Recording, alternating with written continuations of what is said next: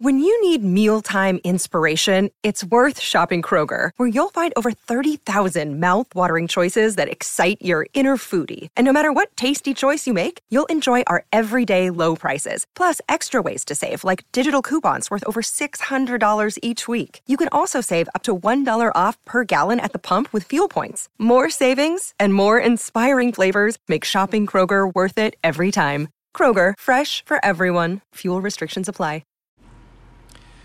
Hey, AP Macro. I hope you had a great Thanksgiving break. Got some rest, relaxed, didn't think about school whatsoever. We do have to get back into school mode here. For this week, for our class, the only thing you have to do is 2 FRQs. There's not going to be an FRQ on the multiple choice part of your test. So you don't have to worry about that part, but you do have to get the 2 FRQs done this week. So they're open and they're ready to go. So let's go over. This is going to be really quick and short. This is just in case maybe you can't make the Zoom session before you take these things and want some assistance on them or whatever. I'm kind of going to give you the topics so you have a heads up so you can prepare a little bit for it. All right, so for the first one, it is from our first unit.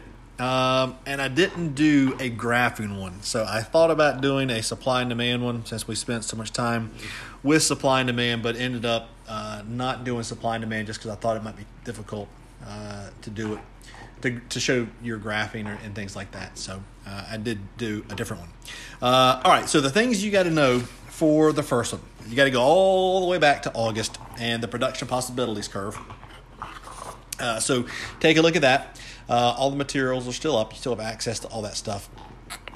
Remember, for the PPC, you are looking basically at 2 products, 2 items, and things like that. And on the graph, it shows you how much of one item you make versus how much of the other item. So if you're all the way on the y-axis, you're making, let's say, 50 units of product A, and then down on the x-axis, you're making 0 items of product B. Okay, and remember, on the line, that means the place is productive. Once we dip inside, that's where it gets unproductive. Once we go outside, remember, that's unattainable. We can't get there. So just remember that. And then another thing you got to remember is opportunity cost. And so remember, opportunity cost on the PPC, if we're going from 50 units to 10, hold on, let me take a step back.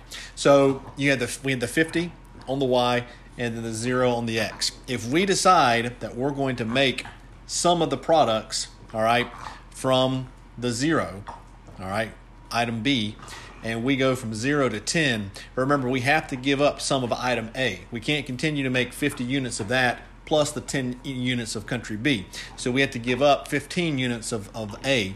And I said country there, and I meant to say item. I apologize. But just remember, we can't, there's no way for us to produce, we don't have a limited amount of resources, and so we have to give something up in order to produce more of product B. Okay, the other thing you got to remember is comparative advantage. And so remember, comparative advantage and absolute advantage goes together. Absolute is where country A or person A or whoever has the ability to produce everything they need. Okay, they can produce everything they need. They don't need to really worry about anybody else. However, we want to specialize in products. And so we want to decide what can we give up and what can we specialize in and then trade for whatever else we need. And so that is where opportunity cost comes into play here with comparative advantage, because we're going to take a look and see, well, who gives up the least amount? And that's going to help determine us what should be produced, or who has comparative advantage and what they should produce.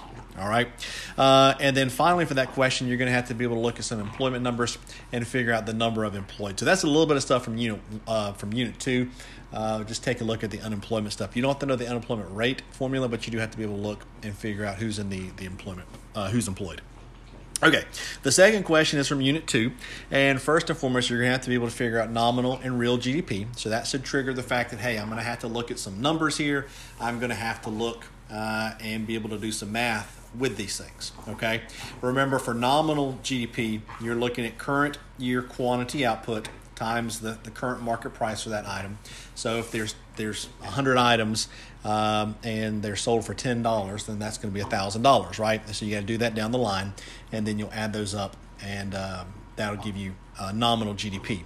And then you got to be able to figure out real GDP, okay? And real GDP is where you're going to take the nominal GDP and divide that by the GDP deflator, okay? And so just be sure you're looking back at this was the first stuff we did in Unit 2. So take a look at that and be sure you can do that math to figure these things out. Remember, nominal GDP, that does not take into account inflation. Real GDP does.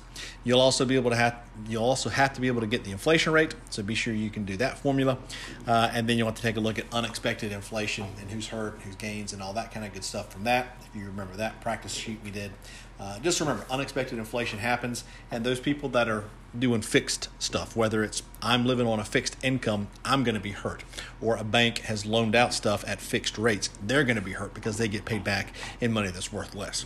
So remember, that's who it really hurts, is those people that are on the fixed incomes, that are with fixed or the banks and other individuals that have loaned out fixed loans.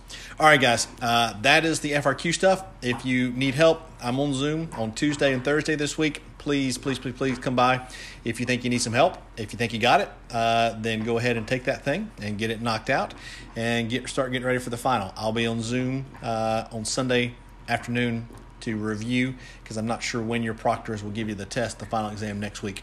So I'll be on there on Sunday, 12/4, I think it is, to go over the review.